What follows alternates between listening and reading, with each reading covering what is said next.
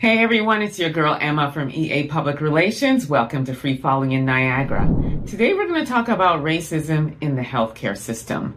I'm going to show a clip of a doctor who is the department head for critical care in Canada. His name is Dr. Kojo Carmenteng, and he is actually from Ghana, which is my home country. And he's going to share the racism that he experienced as a student and as well once in the actual workforce as a doctor. It's quite disturbing.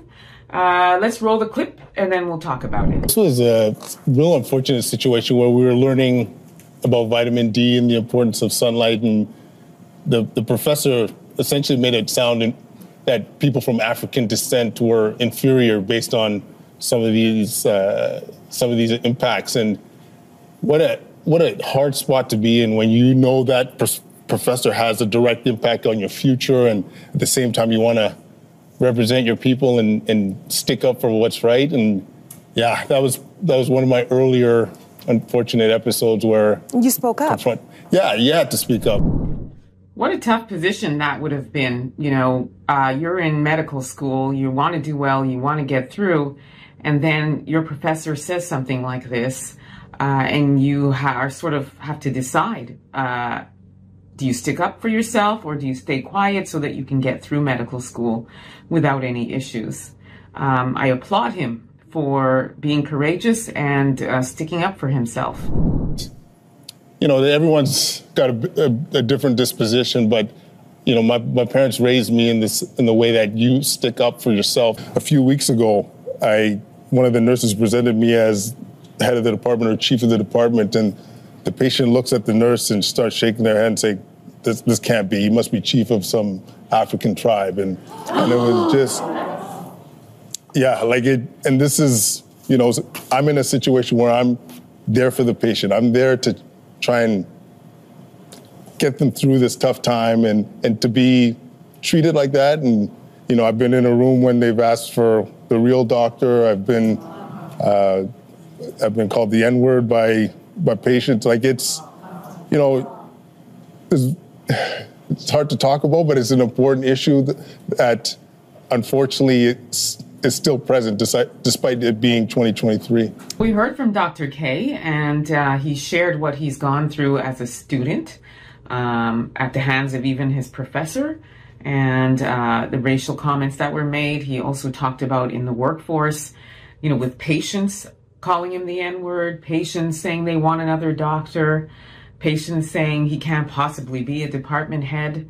And then we are also dealing with the other issues with the data in the health industry that's really not supporting Black people and people of African descent. He also mentioned blood pressure medicine and the fact that the blood pressure meds that are out there, they don't work for people of African descent and for Black people. I happen to know that for a fact because both my parents suffer from high blood pressure. They're from West Africa, Ghana, and we've tried many different medications, and they just don't seem to be working for them. Sometimes they have to take a combination of two. So it would be great if they would do what they're supposed to do and do the needful and make sure that the data that they're bringing out represents all nationalities, because we also deserve the right healthcare too. So as people say in Canada, healthcare is free. However, are we really getting the proper healthcare? He also talked about COVID and him being accused of wanting to make more money and see more patients. We also know that COVID was disproportionately affecting the Black and brown community more so than other counterparts. So again, this speaks to the information and the data and the research that's required so that we can also be treated accurately, given the right medicines, so we can also recover from any illnesses that we have, or any illnesses that we suffer from are taken care of and managed. Thanks so much for tuning in. As usual, I look forward to your comments. Let's talk about this. You can catch me on my YouTube channel, EA Public Relations. Otherwise than that, you can get me on Instagram, Emma, EMMAA_Ansah, ANSAH. I look forward to seeing you and speaking with you. Until then, peace be.